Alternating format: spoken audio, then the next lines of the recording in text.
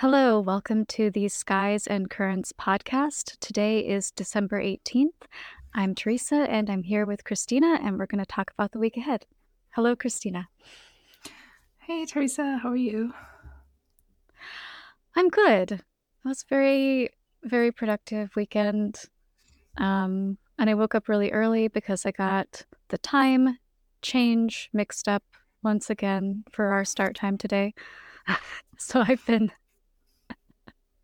up and productive for more hours than I was planning on, which is also nice.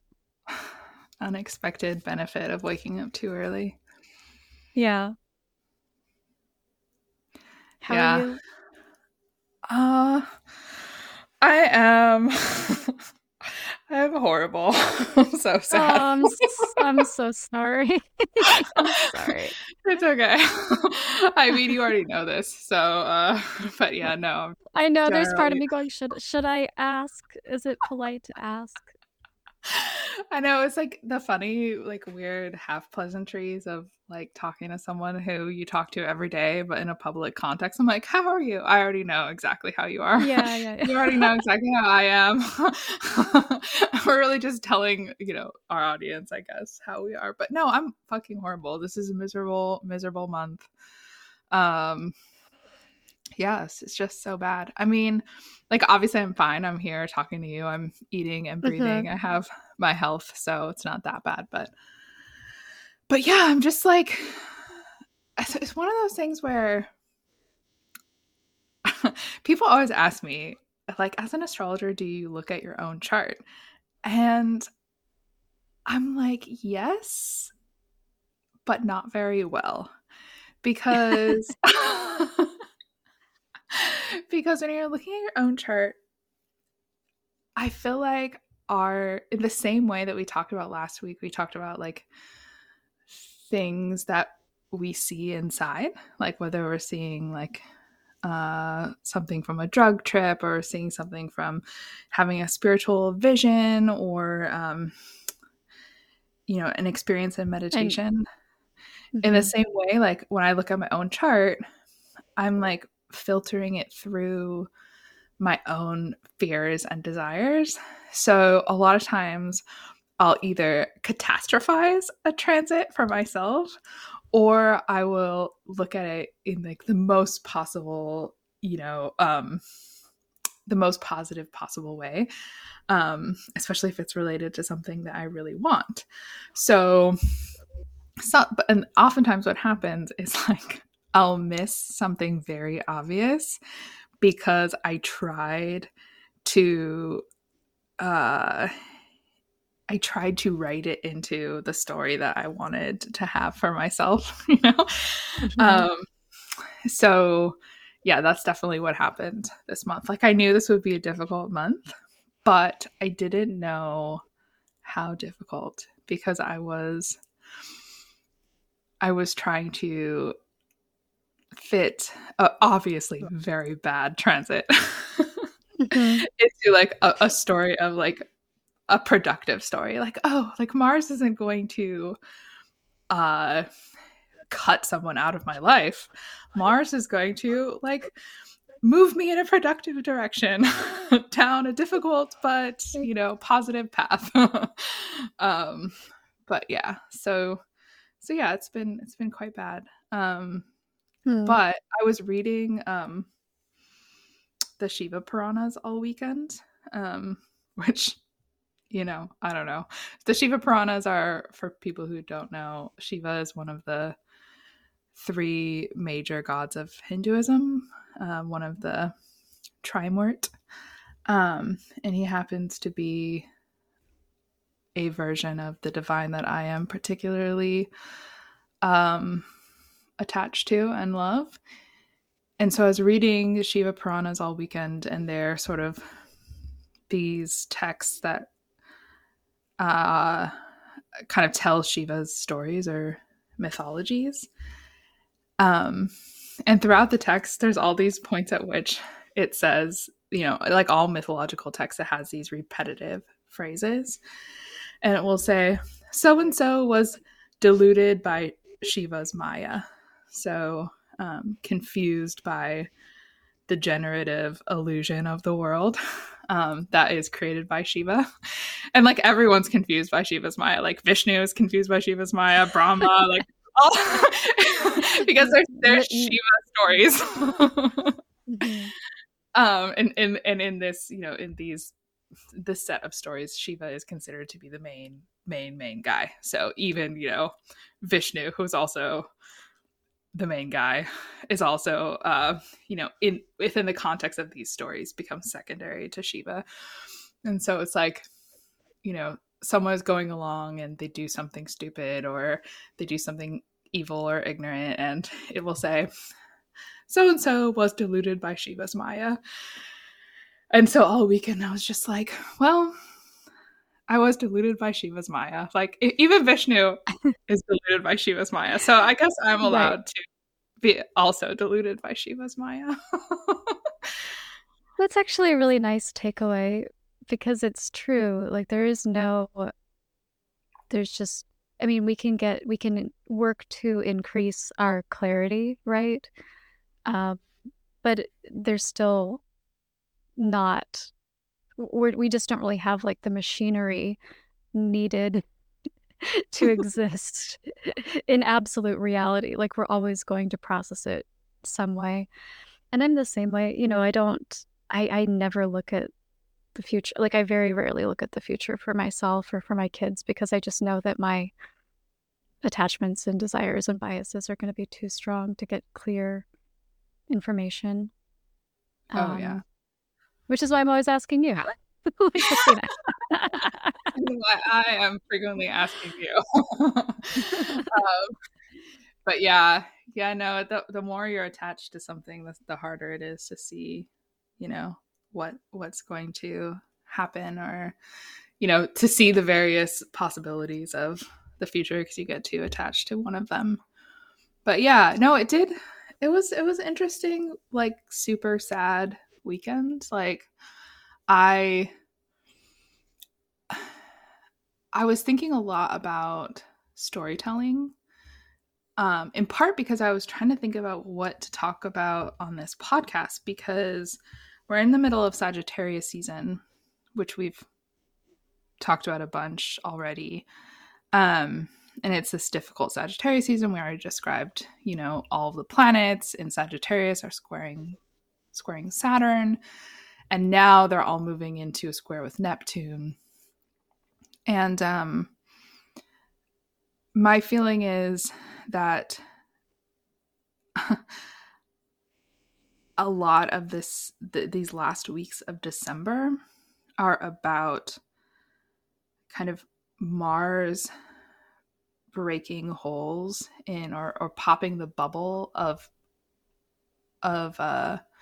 false stories and false narratives. I find that frequently Sagittarius is like the sign of storytelling. It's Jupiter's sign. It's the sign of the quest. Kind of it's the only sign of the zodiac that is represented by a literal mythological character, right? The centaur Mhm. is the sign of, or is the figure that represents Sagittarius. And so we get a lot of mythological storytelling thematics within the sign boundaries of Sagittarius. And as Jupiter, as its ruler, is sort of the figure in the sky that can expand and contract, to create the adequate space for holding like big stories, right? And mythological stories are always about getting to some sort of deep truth, and that is what Sagittarius is interested in, right? It's like we go on a quest to seek out deep truth, to enrich our life and to make us more wise, um, and also to have an adventure and to have fun and to seek out something new, which are also qualities of Sagittarius, right? But this Sagittarius season has been a particularly difficult one because, you know, the quest we wanted to go on was immediately blocked by Saturn. Saturn was like, nope, no questing this season. And now, these last 2 weeks of December, we have Mars. Well, we've had the Sun, first of all, pressing into a square with Neptune. Neptune and Pisces. And now we have Mars pressing into a square with Neptune. And now we have Mercury retrograding back from Capricorn into the late degrees of Sagittarius. That will happen starting on Friday. And then he's going to square Neptune at the same time that Mars squares Neptune. So we're going to get retrograde Mercury conjoining Mars, squaring Neptune.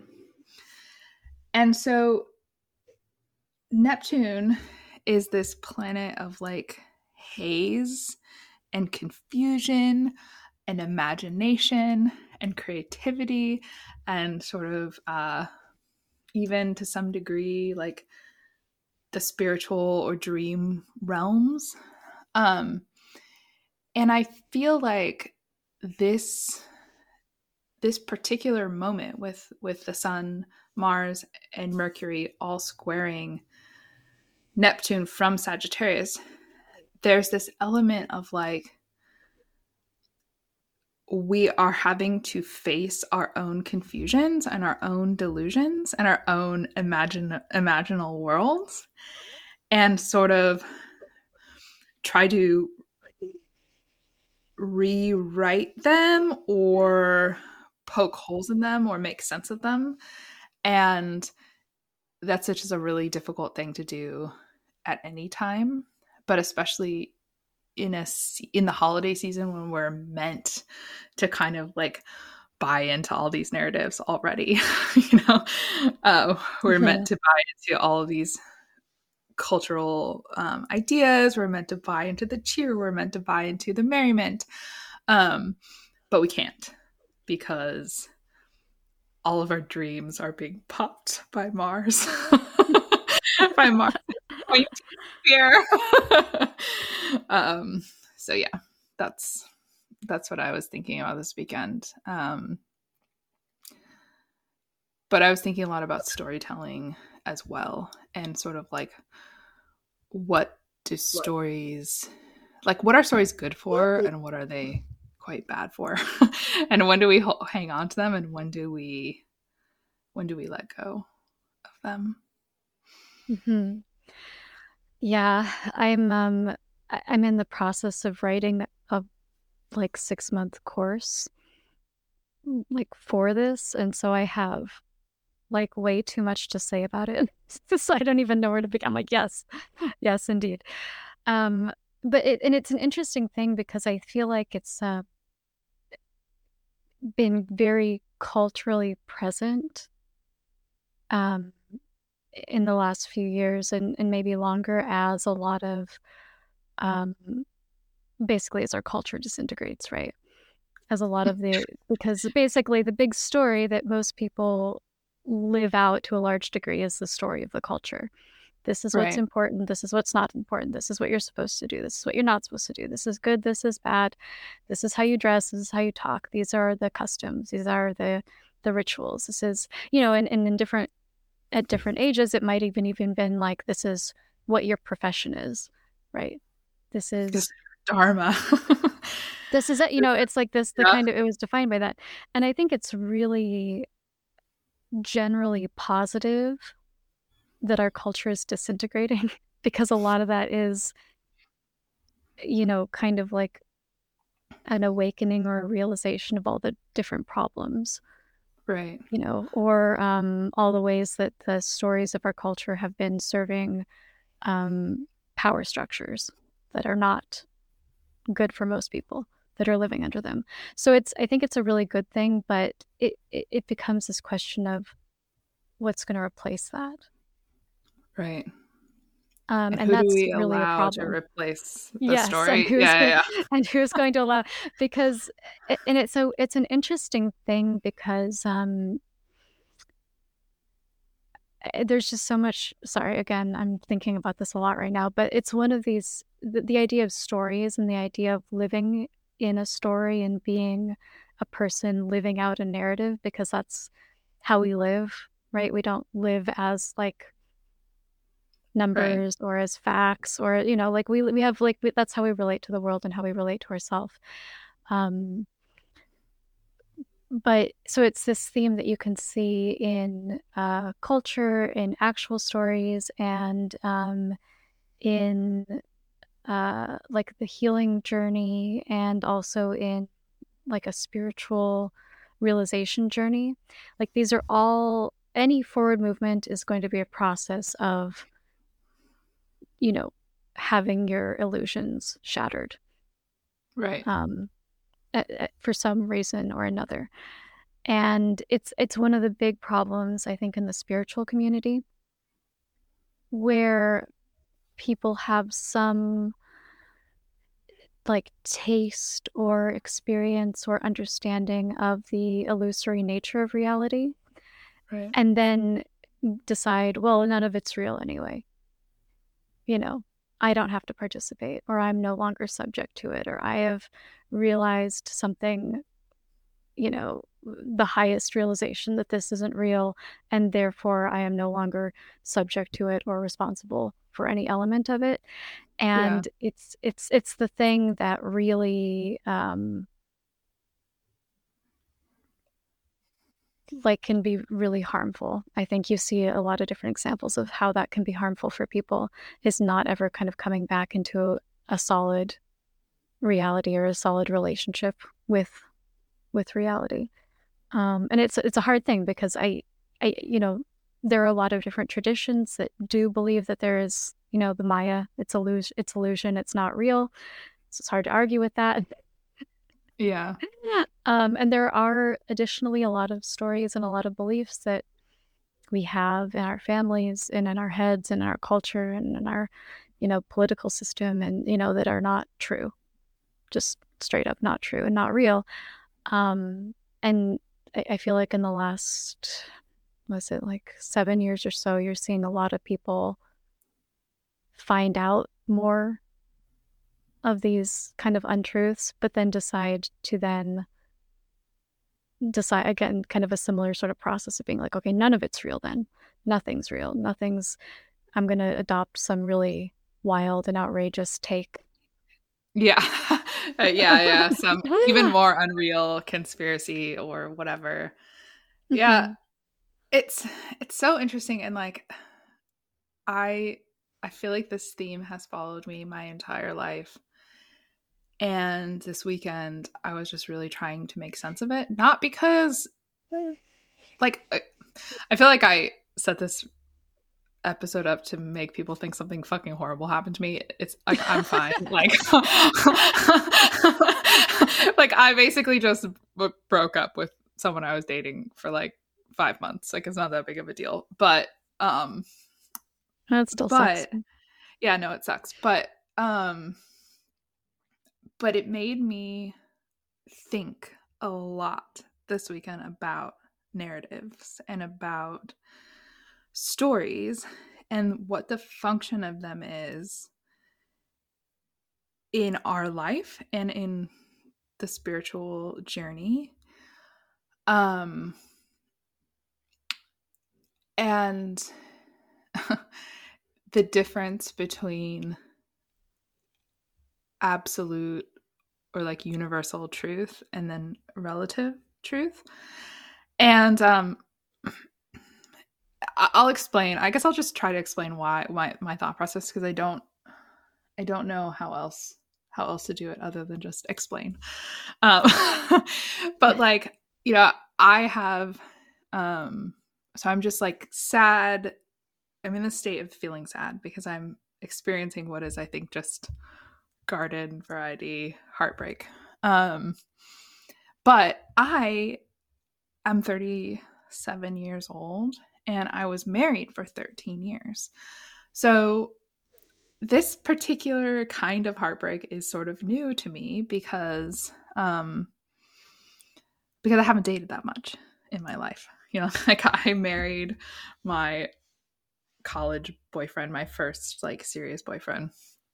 And before that, um I had only, kind of little like teenager dated some boys who broke my heart, but um that was just sort of like unserious rejection, not like, belief in the building of a relationship. That it was just, rejection. And that's been most of my experience of like dating since I've separated from my husband a couple of years ago, has just been like, you know, rejection, which I'm used to. Like that's no big deal. It's just part of a life, like you get to know someone and you sort of like them, and then it doesn't work out and it's no big deal. It stings, but it's not the end of the world. But this guy that I was dating, I had been dating for about 5 months. And this was the first time, probably in my entire dating life, other than my marriage, which was so long ago, it's hard for me to like connect to those, you know, Mm-hmm. initial times. It's like, and that was a very complicated relationship. I mean, like all marriages are. But this is the first time where I was dating someone and I was like, oh, this is like the person, like I think Mm-hmm. that this person that I'm dating is going to be the person that I like end up with in the long term. And so, and he agreed and stated that many, many times, And so when we broke up, like, or when he broke up with me, like a week and a half ago, I found myself in this like mental loop of like, but like you said you said we were going to be together, like you said that you wanted this, like over and over and over again. I was like, but you said, and in my like adult mind I was like, Chrissy, like all adult relationships are conditional. Like, anyone can break up with anyone at any time. Like, why are you being a fucking idiot child? you know um but I haven't experienced that in a dating Mm-hmm. context before. I just had either got married or had, kind of dated someone a little bit and then it just fizzled out before it became a relationship. This is the first time I've been like left from a relationship. And so my mind was like clinging to this like narrative of like, but you said you wanted to be with me and you said we were in it for the long term. And I said that and I believed that, you know? And I was like, why can't I get this out of my head, And so I was like sinking deeper and deeper into thought about this and why is this particular breakup so painful for me? And I've started to think a lot about stories and how, like, if you're in a relationship and you you create like a narrative or a context that contains the relationship, right? So um like we were together and we were going to be together and we weren't going to leave each other, right? That's a very basic context or container for a relationship, a story that you tell, right? And I was like, okay, so that, how does that work, right? That creates a container that are the rules of the story that we're living in. And that container creates like safety for intimacy to be like deepened and to grow and for you to go on a journey together, right? Because if you didn't believe that, then you wouldn't be able to do the story, right? You wouldn't be Mm-hmm. able to go on the journey because you need that structure, right? Or at least I do. Maybe some people don't, but I did in this case. And so when the story gets broken, the fundamental reality of that container shatters, right? Mm-hmm. And then you're faced with this like this disparity, right? Between the the relative truth or the relative sort of reality of like, okay, these are the rules that we agreed to, and this is a story we agreed to, and we were living in that story, with the like shattering, and then that shatters, and then you're faced with the absolute reality of like, well, duh, like anyone can leave a relationship at any time. There's no there's Mm-hmm. no like there's no reality that is like a hard or fast truth that anyone can commit to that is forever, like I'm going to be with you and that's just what it is, you know. Mm-hmm. And I was like, oh, okay, so like, so this is something that we see all the time, whether it's in relationships or any part of life or in a spiritual journey, where it's like you have to create this these sets of like relative truths or relative structures to exist within a story and to do that Mm-hmm. story. But those all of those sets of relative truths like eventually have to shatter and break in order for you to like deepen your understanding of absolute truth and then go on the next journey, right? So this is sort of like the interplay that we have to do all the time in life, throughout, like in every single aspect of life, is like commit to a story and commit to a relative truth story so that you can grow and then change, right? Does that make sense? Yes. Yeah. Um, yes. I think what I think kind of what the most functional way of doing this is kind of having like a bigger story, you know, like that's just about you, Yeah. that isn't dependent on anything else that's going to happen or could happen. And so that as you move through like the smaller stories, it's like that one doesn't, um, you know, cause like everything else to feel like it's all Right, broken right, down right, right, right. Yeah. because a lot of times that's what happens for people is like they're committed to this one story that shatters and then there's nothing else. And so, you know, it feels like their entire world falls to pieces. Um, and yeah, as you're moving through, I don't know, it's hard to say, you know, like I think that ideally you do learn something, you know, again and again, but unf I don't think that that's necessarily going to be the case.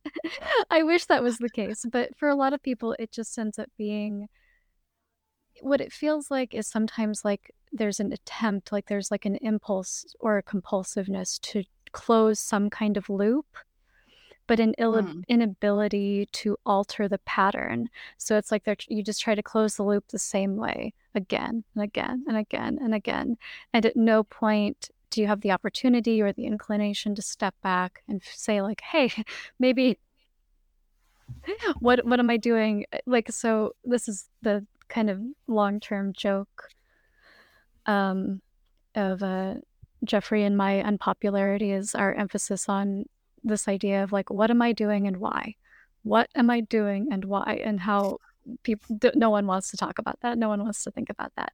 But it's also the really, like, that's how you start to change, you know, move through these different narratives in a productive way, is if you kind of have a sense of volition and a sense of, you know, the desire to change and it's one of these really, to me there's a funny relationship between like really clinical psychology Mm-hmm. and kind of like spiritual principle, and then there's this like, forgive me for saying so, but generally kind of like terrible middle ground that a lot of people just wash into that just like grabs different pieces of both. Yeah. But the discrepancy that's funny is that there are certain like psychological principles that are generally accepted. And I'm not a clinician, so I could be totally wrong about this, but I'm pretty sure that they accept that there are certain patterns that people follow, but there's no real like way of explaining it logically or scientifically, other than Mm-hmm. they just know that this pattern happens all the time. So one of these things is that um, as you change, as you develop yourself as a person, the stories or the situations or the patterns that you fall into will also change. And it's probably the result of like a million tiny little choices, but sometimes it seems to be like too fast, too much, too profound to just be a result of, someone's participation in the world. There is, this very strong pattern of people making changes for themselves and then their circumstances changing. And there's a couple other things like that where it's like, that people are going to do. An example of this is if you have some kind of like relationship with addicts, Mm-hmm. there is going to be like people either with that same relationship or who are addicts who are going to find you like from across the room, from across the street. Like there's like a magnetic pull. And again, this is something that I think a lot of, scientifically oriented therapists and clinicians know. But again, it's really hard to draw research and data as to why that would be the case. So there's this kind of hard, so obviously I would say, well, that's just can be explained with spiritual whatever, but not, I mean, it doesn't really have to be explained. It's not necessarily helpful, but there is, I think, a genuinely mystical element of our stories, if that makes sense. Like there is something that's very, very generally kind of, um, you can call it magic, you can call it mysticism, you can call it spiritual about anyone who's on any kind of healing path or journey of personal development. Like the world is going to respond for some reason in a way that's going to be different than the way that the patterns were acting out prior to your change. It's like you change and then your experience of the world changes. Um, and that is very, very common experience. Um, but so yeah, so it's a hard thing to feel like maybe you can't control the narratives, right? But that we have with other people. And none of this is directed at you and your specific Oh yeah, yeah, yeah. No, circumstance I was right now. just Yeah, I'm not talking about that. Um, but there is something, I think, when you're sort of thinking about what story do I want to be in, or how do I process a narrative, you would be maybe surprised by how much volition you actually have over that simply yeah, by altering yourself, which is not easy. I feel like it's easy, but it's really not. And it takes a long time. And it's like very incremental. And then when you start to finally, I kind of liken it to like turning the Titanic a little bit. Like once you actually start like missing icebergs in your life, you're like, oh man, amazing. yeah, That took a lot more work than it seemed like it should have, but it is possible and it does happen. And then when it starts happening, it's really nice. It just kind of makes the whole thing a little bit easier and it makes you feel more like, okay, I can change this. I can do this. But it can be really hard to know where to start with that. Um, right. and in the context of a story, Well, I guess I was just. I mean, if we're thinking about, I guess the reason I even told that story is not because it's a unique story or it has anything even to do with like what I need to do or what I need to change, but because it just sort of it showed me for the first time something very basic that I understood before but didn't fully understand until now was like this stories have a really specific function, which is yeah, sort of create a container for an right. experience. And as a writer, I know that because I've written stories or have understood how stories function. I've worked in the film industry. I've worked on documentary film. I've written documentary films. I have, written short stories. Like I've studied storytelling and story structure. And so we understand that from a writerly perspective, that if we're trying to take an audience on a journey, that we have to have a structure, that we have to fit the story into a predetermined or pre-agreed upon set of rules, or within a pre-agreed upon set of rules. So that's the hero's journey, or however you want to imagine it, so that the audience can track the story and understand and grab meaning out of it. Mm-hmm. But in our own lives, we do the same thing. Mm-hmm. Like we create little narratives that we live inside of that have their own rules, and that um those rules actually kind of create the rules allow us to live out an experience that could change us, we hope, but maybe it won't, is what you're saying. Well, I think what I was hoping to get at, which probably rambling far away from, but is the idea that when we are a lot of times when people try to create narratives, um, whether they're doing it, and it's usually unconscious, right? It's usually like a conspiracy or a cult Yeah. or a culture or something. It's like the narrative's job is to control other people Mm, and to make us all act, do a certain thing and make everybody kind of be like, this is what we're all doing. And those narratives are always going to fall apart because there's right. nothing real about them. People can do whatever they want, and they will eventually. And it doesn't. And as many people just, and it doesn't matter how many people are in the story going like, but they can't. You don't do that. Like it's not. It's not going to last. It's never going to last. And it's when you're doing that. So when you're trying to create narrative, like a personal narrative, I think one of the biggest things that you can do to create a functional narrative is to figure out how you can exist um, like in a way that isn't in conflict with other people's narratives and with reality as you are experiencing it.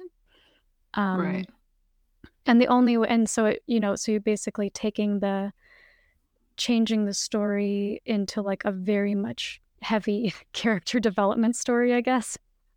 Yeah.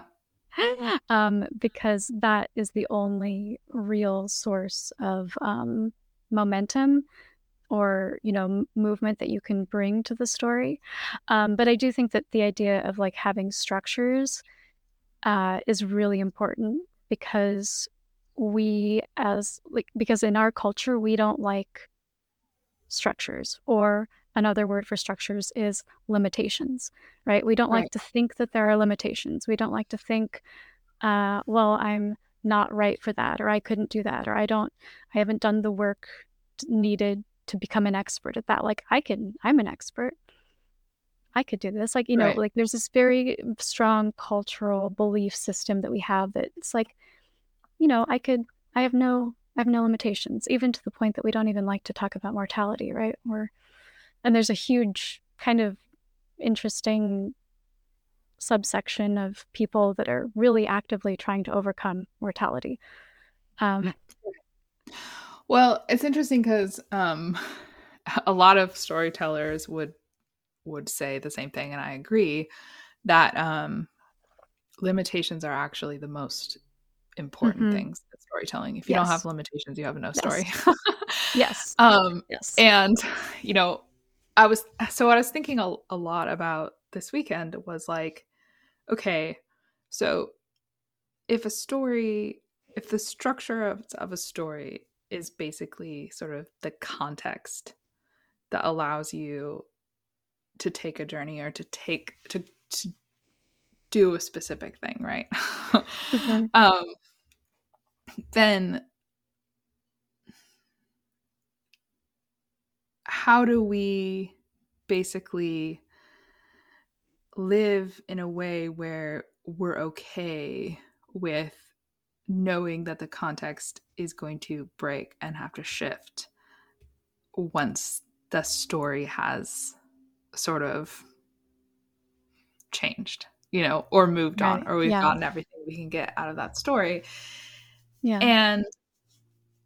And I was thinking about how like even in spiritual practice, right? Mm-hmm. Your body is a context. Yes. Like Yeah. that you have to apply rules and limitations to in order to sort of like achieve something spiritually. And I had this very beautiful image in my brain this weekend where I was thinking about Mars, because I think about Mars a lot because I'm working on a project about Mars. And I was like, why isn't Mars the ruler of Sagittarius? Like, Mars is a very, very good at questing. Mars is one who is Mm-hmm. willing to go into the world and go on a journey. That's what we do in Sagittarius. We tell stories that are based on journeys. We tell, you know, we go on mythological quests. Mars should be the ruler. I was like, Sagittarius is literally the symbol is the arrow, right? That Mm-hmm. shoots from the centaur's bow. Mars' symbol is the arrow. They have that forward momentum. And I was like, oh, it can't be Mars because Mars cannot shift and change the way that you would need to be the Mm-hmm. ruler of the sign of storytelling, right? Because the Yeah. story, once the story is completed, the context has to shift and change. Jupiter can expand to hold the context and contract to wipe away the old context. um Mars can't do that. Mars is the actor, within the story. Like, he's a very good actor in Sagittarius, like through that, or he's the protagonist, he's the villain, he's the whatever. Mm-hmm. um but he can't make the change. And I sort of had this image of like of uh almost like a wave, which I think a lot of people think of. There's a way of thinking about story structure that is like graphed onto a wave, right? So a wave generates, it builds, it rises, it crests, it crashes, and then Mm-hmm. it hits the shore and it gets wiped clean. And so I started thinking about like stories as sort of like these like relative truth machines, right? So there are these like structures that are built in the realm of relative truth to try to bring us into some deeper insight. And the wave, it generates and it creates itself and it crests and it breaks and it hits the shore, and then it sort of exhales into this sigh, and the water spreads across the sand. And that's like the moment of insight that brings you into some deeper understanding or some glimpse of like absolute truth. But then it has to regather itself and form into another journey or into another wave. And I was thinking about like how we can't, like, we tell stories to try to get at deeper truths, but we have to use like untruth or relative relative truth to get to the deeper truth. But by engaging in the story or in the journey or in the relative truth, we are also bound to it. Like we have to play it out, because our like our karma or something gets like mixed up in it, or gets like we can't we have to believe in the rules of the story we're in, and we have to engage with them dutifully and honestly and like as best as we can, because we have to, like we can't exist outside of it or something like that, when we're in it. I don't know if that makes any sense, but It does. But there's also degrees to which you can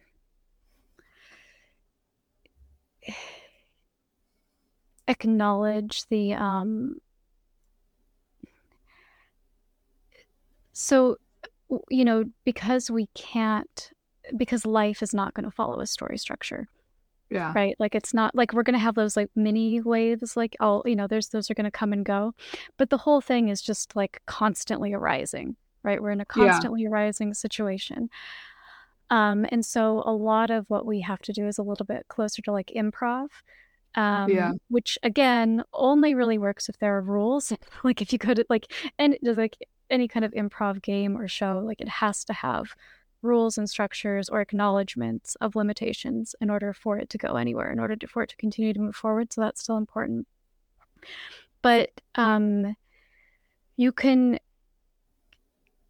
kind of develop a relationship with the stories where there's part of you that acknowledges that um, there are different reasons that you're participating in it the way that you are, if that makes sense. So it's like yeah, you don't have to fully believe in it in order to think like, so, for me, a lot of my life is like raising children. So I'll use this as an example because I don't know who they're going to be or what their life is going to be like or what is the best circumstance or what is going to be the best for them. I have no, I can speculate, I can have ideas about that, I can reflect on my experiences and other people's and consult, people that I trust and so forth, but I can't, there's no way of knowing that. Um, and I feel like if I were to um, try to do everything right with absolute certainty that it was the correct thing to do, and I'm buying 100% into this narrative that this is the reason that I'm doing it. yeah, It's like I'm setting myself up for letdown when they inevitably face struggle in their life, and when they are yeah, inevitably upset, and when they inevitably have hardship, because that's what life is. So, it's I still want to be the best parent that I can, and I still do a lot of things to try to do that the best that I can, but I have to leave room for the fact that I'm going to make mistakes. I am going to be wrong. I am going to do the best that I can regardless of that. They are going to feel bad. They're going to be mad at me. They're going to disagree with me. We're going to have conflict. And that doesn't mean that um, necessarily like, it could mean that I've done the wrong thing or that I need to make adjustments, or it could have nothing to do with what I've done and just be part of their journey. So does that make sense that there has to be kind of like you can commit to a course in right. your life But without having a strong I feel like we're saying almost the same thing. Like, oh, okay. it's almost like, or at least you're saying it in a much more articulate way than I am, but like, it's like, it's just like going back to what you said before, right? About how, like in the spiritual community, people can kind of like have a, have some gain some insight into the illusory nature of everything and Mm-hmm. then be like, oh, none of it's real, right? But as a mother, you can never be like, Yeah, you this can't isn't really decide that real, none of it and right. Well, and but what like and yeah. if you looked at like the whole, so say like we're not like you're saying like things are constantly arising, right? And so I'm thinking of, if I'm thinking of the ocean, then like it's, I could say the same thing, right? Like there's waves constantly arising, and so we're in all of these different stories at the same time, right? Mm-hmm. But we can't we can't abandon any of them, right, until they're sort of played out, because we have to, like, we hold loosely onto the knowledge of there being something much bigger than the story that we're in, but we're bound to the reality that we're living in, and we have Sure. to sort of like engage with it. We can't just like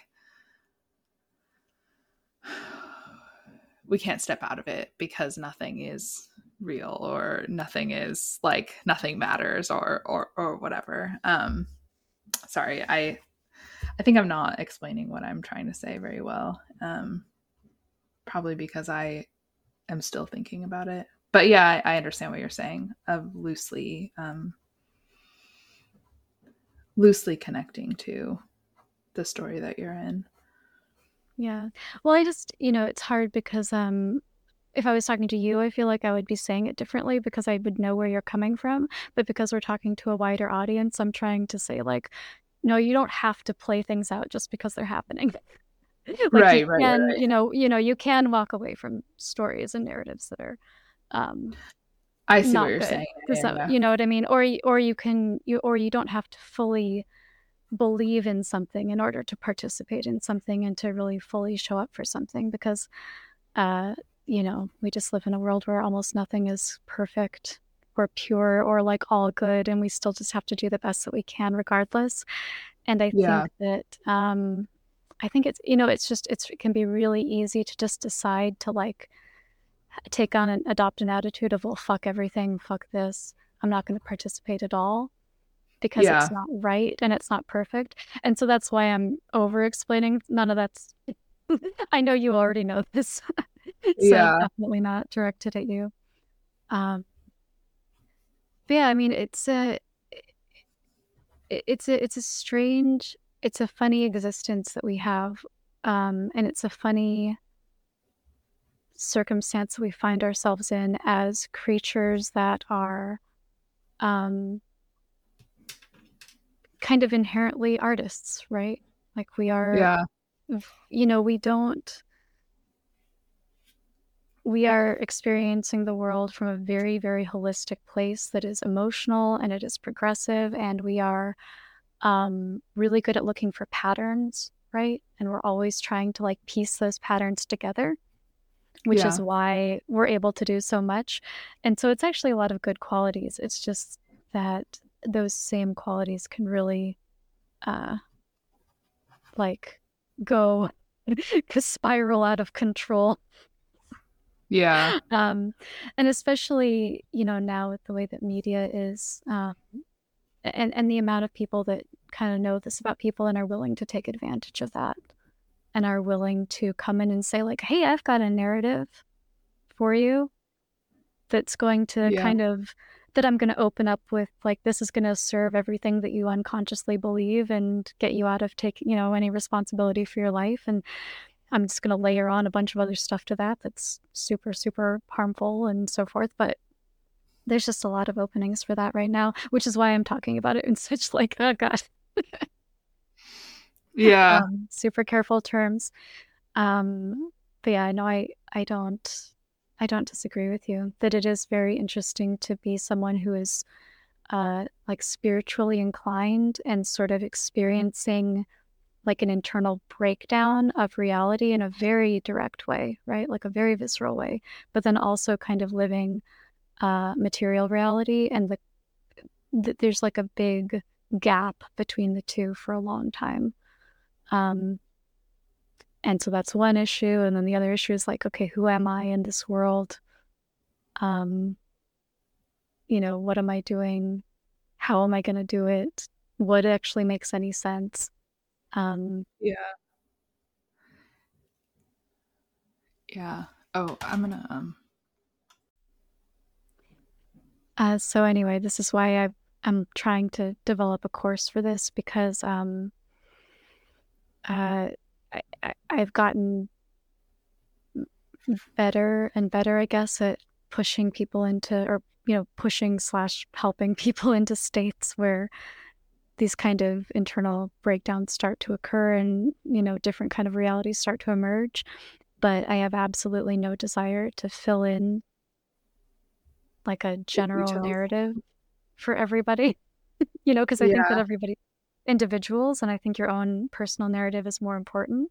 But I also kind of understand why many traditions have such strict uh, kind of barriers around the tradition. And this is what you eat, this is how you act, this is how you dress, this is where you live, this is, like there is a purpose to that. And uh, I don't want to do that, but it makes the conversation a lot harder.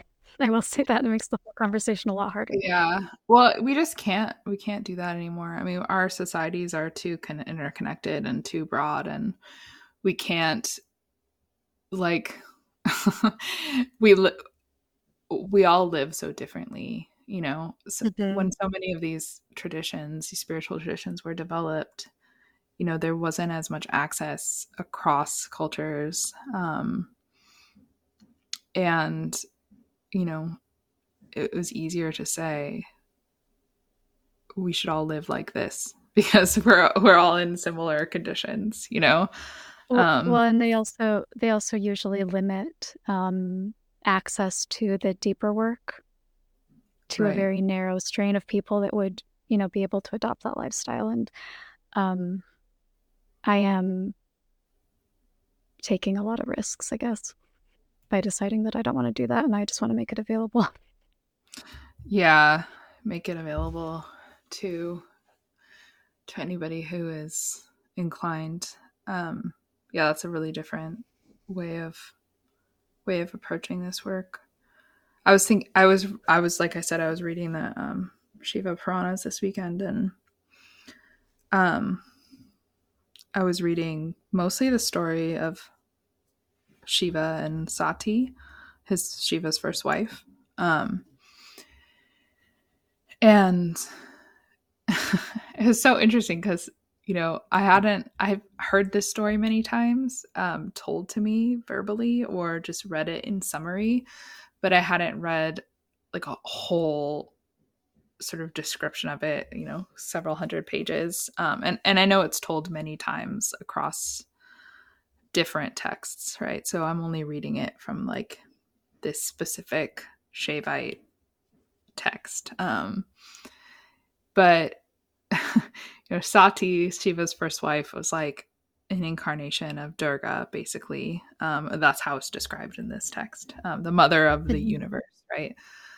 Um, Brahma and Daksha or Daksa, um, his son, want Shiva to marry, because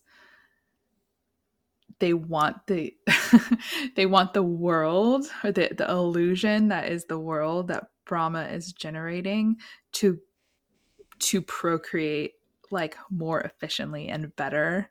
And they want like the world to grow, and they want human beings to engage in procreation and family life and development of the world. And they think that if they draw Shiva into that humans will do it more readily.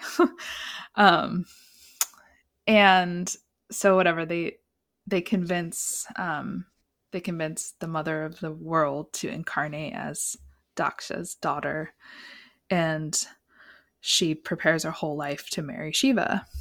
And it's so interesting because throughout the text it says many, many times, like Sati has full awareness of herself as a mother of the universe, as Shiva. Even Shiva has Mhm. full awareness of himself as God, as the universe, as the everything. But they conducted themselves according to the rules of the culture. Yeah. They conducted Uh-huh. themselves according to the rules of the society. Like I should think of the exact phrase because it's very specific. And I have a terrible memory, even though I read this literally Saturday and Sunday, but over and over and over again, they conducted themselves according to the rules of their culture. They conducted themselves according to the rules of their society, and that they could hold like both realities at the same time, Mm-hmm. like Yeah. being everything, but also being husband and wife according to the rules of their culture. And and yeah, I mean, like normal human beings, we just can't fucking do that. Like we can't, we try, but we fail over and over and over again. So we have to come up with like a functional way of like knowing that we're the everything, but also existing in relative truth. Um, and I mean, that's what you were sort of describing earlier. I don't know how you do it. I don't know how any of us are supposed to do it.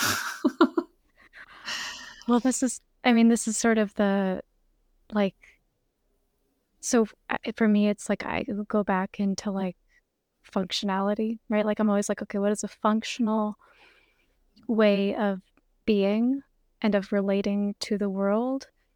Um, Knowing that we don't know everything about the world, and knowing that Yeah. we don't know everything that's going to happen, knowing that we don't know what people are going to do, how do we functionally relate to this thing?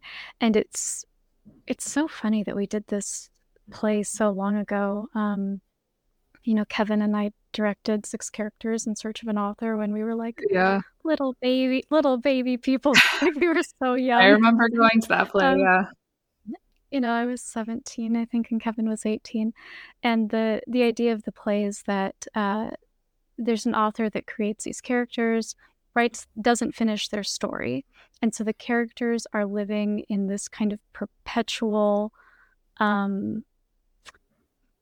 like playing out the story, the arc of the story again and again and again with no resolution because the author has not finished the story. And so they're Yeah. like living beings that are trying to convince the author, beg the author, please finish our story so that we don't have to continue living this out. And one of the arguments or like themes of the play is the idea that characters and stories are more real than we are as people because their Yeah. stories are fixed, because their stories are static, and because ours are always changing. And so, when I think about like, so a functional narrative has to acknowledge that. It has to acknowledge our unknowingness, the knowing that things will change, like knowing that that's going to change, and deciding how we want to relate to that change and who we want to be, and how we want to interact um, with this world that Yeah. we can kind of predict, we can sort of predict, but ultimately is going to be surprising. Um, and I guess that's sort of where I was trying to go with back to this idea of um, creating that structure via deciding how you want to change or deciding where you want to go or deciding how you want to relate to it. And again, I make it sound like it's a decision or like I'm just going to do this, whereas it's quite a journey in and of itself to start to do those things. But a couple of like the big like if you think of it as like structures, um and this is going to sound so freaking cheesy, but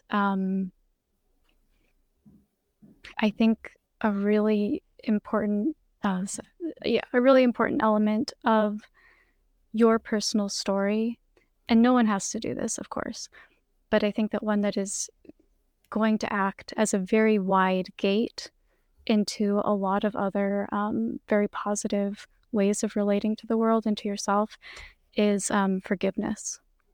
Mm. Is like include um, like an orientation and a desire for forgiveness.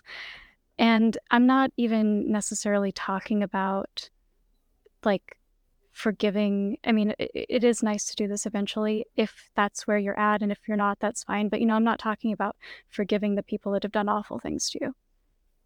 Yeah. Like I'm not even talking about big forgiveness. I'm talking about just like little forgiveness throughout the day, and just like moving, practicing that muscle of forgiveness in your body so that you are, we I don't want to sound like I've got this figured out, because I don't, and I'm still working on it, and I expect it to be a lifelong process. But to me, forgiveness is the antidote to judgment. So, start with the little inconsequential things, like, why are they driving, why did they choose to dress like that? Why are they looking like that? Why would they say that? Like, things that are not really poisonous or not really Yeah. harmful. Like, if you can just start working on forgiving people, forgiving the people around you, you're going to then be able to start forgiving yourself. And it's a really hard thing, for all of us in this culture, I guess. Especially, I can't really speak to everybody, but in our culture, we are trained to not like a lot of things about ourselves, and to not uh, look at a lot of things about ourselves that we don't feel like we have control over, because we feel like they are unforgivable. And so once you can start to move into self-forgiveness, then you can start to take, it gives you the opening to start really examining your own bullshit, without the overwhelming desire to be To, defensive yeah. or to sink Judgmental. into the pain of that. Yeah, like and then once you can do that, then you can decide, okay, what would I like to be like? How would I like to change that? Or, who would I like to be? How would I like to interact with the world moving forward? And again, it's not easy, and it takes time. And if you're in any kind of situation where you are, where survival is like the most important thing, you just have to make it through the day. This work is not, it's not the time for that. And just doing what you have to do is plenty. And I always like to say that, because I don't want people to feel like they're not doing enough, when most of us are already doing way more than we have to be doing. But, just really kind of thinking about what are the most functional things that I can integrate into my narrative. Um, an acceptance of mortality, an acceptance that my time is not endless. And if there's something that I really want to do, I really feel is important to do, there is a limitation on the opportunity to do those things. And then the other one is forgiving other people for what they are, forgiving the world for what it is, forgiving God, forgiving yourself. That's going to open a lot of gates inside of us that are going to make change and clarity a lot easier. And again, it feels kind of silly to say, because it's cheesy, and also because nothing that I really want to say is succinct. So it's hard to convey in just like one conversation. But yeah, if I had to choose two really important things, I guess the third one would be acknowledgement of consequences. So just because the world is an illusion does not mean that there are no consequences. And they think that's a major distinction that we should be making in a lot of different places. Yeah. I think that's like one of the biggest things that people miss when they try to jump into the world is just an illusion talk, Mm-hmm. is that the world might be an illusion. We are all deluded by Shiva's Maya, but Yep. We were but all there, subject to the consequences of Shiva's Maya. yeah, all the consequences exist within the relativity of the illusion. Like, Right. um, Right. and then they extend, you know, from life to life, as we regenerate ourselves within the illusion over and over again. But yeah, I think that's like the biggest misfiring, or the yeah, like, we are that. I think that's what I was trying to say earlier when I was saying we're like bound to the Yeah. We're relativity of still each subject to the wave. consequences of it. Yeah, Yeah. we're still subject to the consequences. That's what I was really trying to say and like couldn't really get out is like, you know, every time we participate in any story, the consequences are real, Hmm. we whether or not that story is ultimately um illusory. Um Hmm. Well, and this is one of those callbacks to talking about how Westerners are really engaged with their thinking mind, yeah. as the bulk of their experience. And so it can be really easy for people to think that if they just think something, that reality will reflect that thing back at them. Yeah. Yeah. Well, yeah, and then also to respond to what you were saying before, forgiveness in the context of storytelling is the muscle that we need, I guess, to expand and contract the context over and over again, Yeah. Yes. like Yeah. the it's the mechanism that allows the story to not get stuck. Yeah. And for us to not, I guess just for us to kind of have a direction to go, to continue going as the story falls apart, um, Yeah. and then rebuilds itself. And I don't know, I feel one of the things that comes up for me a lot, just because of the nature of the work that I do with people, and it's coming up a lot again this holiday season, is like, it's just, life is so hard. It's so hard. Um, we're dealing with an outrageous amount of stuff and it feels insurmountable. And so for anybody to be doing like anything, it requires so much courage. Um, and so anything that's going to help feed into that courage to me, Yeah. is going to be something that really helps. And I think that forgiveness is almost like a straight shot into that, because once you know that once you have shown yourself repeatedly that you can forgive circumstance and other people and yourself and, whatever else is going to happen, it's like you can move into the next circumstance with more of that solidity, um, and more confidence and, yeah, more courage again and again and again, as we need to through all these different, strange iterations of our weird, uh, late stage capitalism lifestyle. Yeah. Oh my god. Well, back to I guess the astrology of the moment. Yeah, I think that this is a moment when we have to struggle with all of these themes, like, and a struggle with these, at varying levels of depth, but struggle with our confusion about reality and where our place is in it, where our place is inside of it, and where we're supposed to go from here. Um, I think that I think next week is going to be pretty rough for a lot of people. Hmm.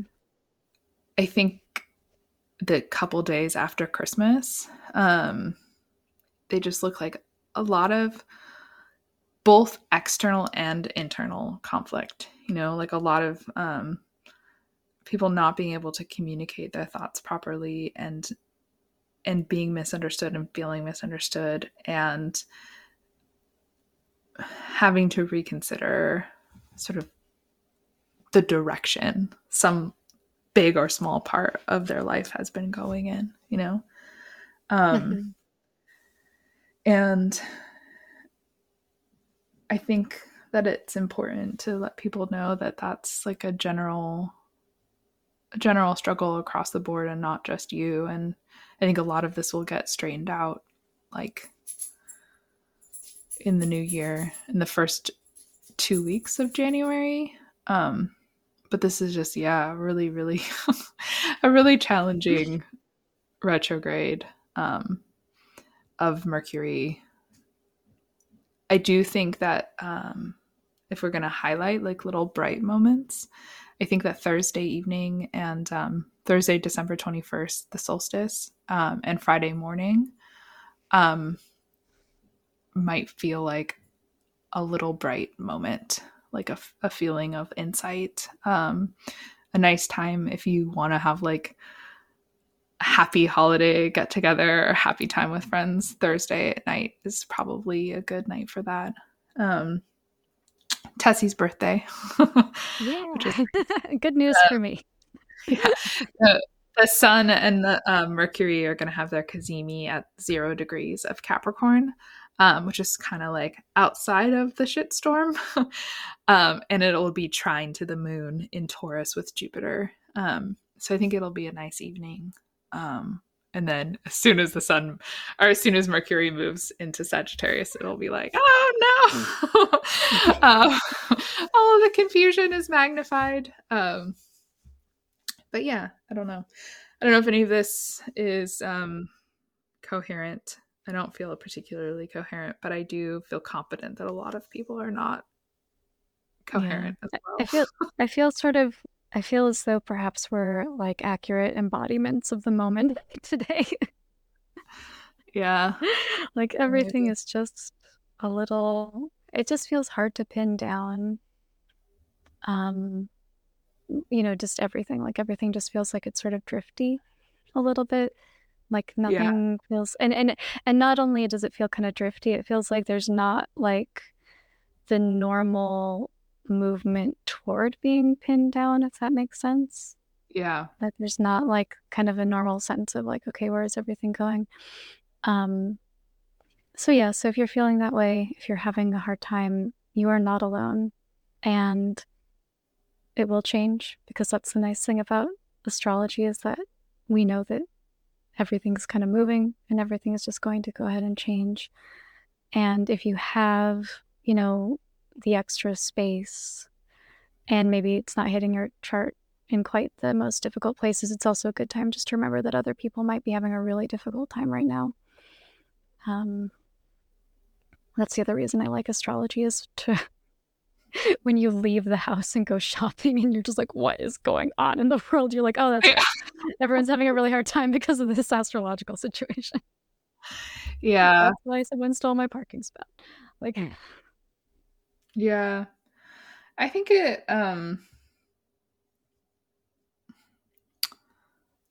It's hard for me to say. Like it's. I'm just like I'm a rising Sagittarius, so all of the shit show is hitting my chart like so heavily and directly, and so I don't want to like over predict difficulty for everybody. Maybe some people will have a really nice Christmas. um, and I think, yeah, I think the key to having a nice holiday is really going to be low expectations, mm-hmm. forgiveness, and just feeling open to trying to enjoy every moment um, without attaching to the bigger story of what is supposed to happen or what Mm-hmm. you feel like the holidays are supposed to be like. What are you supposed to feel? None of that Yeah. supposed to is going to be very clear this holiday season. If if everyone gets sick, if people cancel plans at the last minute, you know, if people aren't bringing in the holiday cheer, just be like, this is right. This is all good. Yeah, enjoy watching Netflix with your child and eating macaroni and cheese or whatever. It's all Yeah. okay. And yeah, January will be a totally different landscape, a new context, and a new story Yeah. for us to jump into. Yeah. I It's hard, It's hard to be I feel like our profession, not that we have the same exact profession, but being in this, it's a weird thing, right? Because um we tend to be kind of focused on potential problems. Like that ends up being a lot of our role, is to be kind of Yeah. oriented toward the problems that might arise. So I'm never happy about it when that becomes the case. There's always Yeah. part of me that I wish I was wrong about this. I wish this was better. But at least this time around, I can really happily say that I think that it's going to turn around quick in January. For most of us, it's going to be like blast of caffeine or something, you know, whatever makes you happy, just like sunshine. The Oh, sun good. will rise. Yeah, I mean, to me, it doesn't really look that dramatic, like toward happiness. It Oh looks no. more it looks more functional. Like it sort of looks like Okay. all of us suddenly slot back into whatever track we're supposed to be on in terms of like moving forward. Um, but I'm very glad that you see like a Well, that might just happiness be overlay.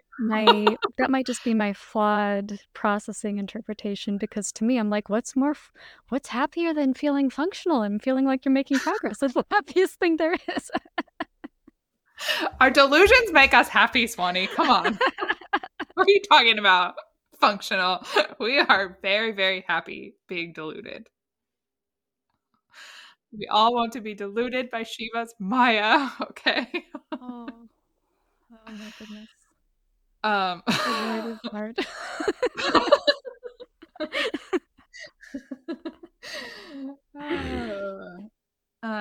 yeah, I honestly don't know if like anything said in this episode makes any fucking sense at all. I'll probably re-listen to it with like absolute horror and want to abandon the whole thing. But No, don't. I think it's fine. I don't disagree with you, but I think it's very on theme. I think it's great. I think it's fine for this week. Again, but I'm also embracing this whole idea of goth Christmas. So I'm like, yeah, goth Christmas. Weird, soundtracky, ethereal with ominous tones, music and murky podcast swirling around, hopefully a point. I'm fine with that. I'm happy. okay, great. I mean, we probably won't record next week since it's Christmas. Okay. I mean, I don't know if I'm gonna have time to. Hmm. Although maybe all of my plans will get canceled and then we will anyway. We'll leave it loose. But we'll definitely Yeah, be yeah, back that's fine. I'm fine. the first week of well actually I'll be with you the first week of January. I know. That, see? I told you January is gonna be good. We're gonna be here. um, yeah, so we get to be together, which will be super fun. And we'll have to figure out our audio system all over again. So Yeah. hopefully our audio will be good, but we'll be very happy to be together. Yeah. Maybe I'll bring my microphone. Um but yeah. Private. Those are private things to figure out. So we won't drag the audience into them, but we love you guys and thank you for listening to us talk nonsense, especially me. I mean, I think I was mostly talking nonsense, so Swanee did a much better job. I don't know. I But lost track of myself several times there, and I was like, "What am I saying? Am I still talking?" Um. So, anyways, thanks if you've made it this far. Thank you so much. Thank you for listening. I hope that, again, I'm just wishing for people to have like peace and rest and as much joy as possible this holiday season, which I think is very reasonable to expect. I hope it's good. We love you. we love you guys. Good luck. Godspeed. Bye. Thank you. Bye.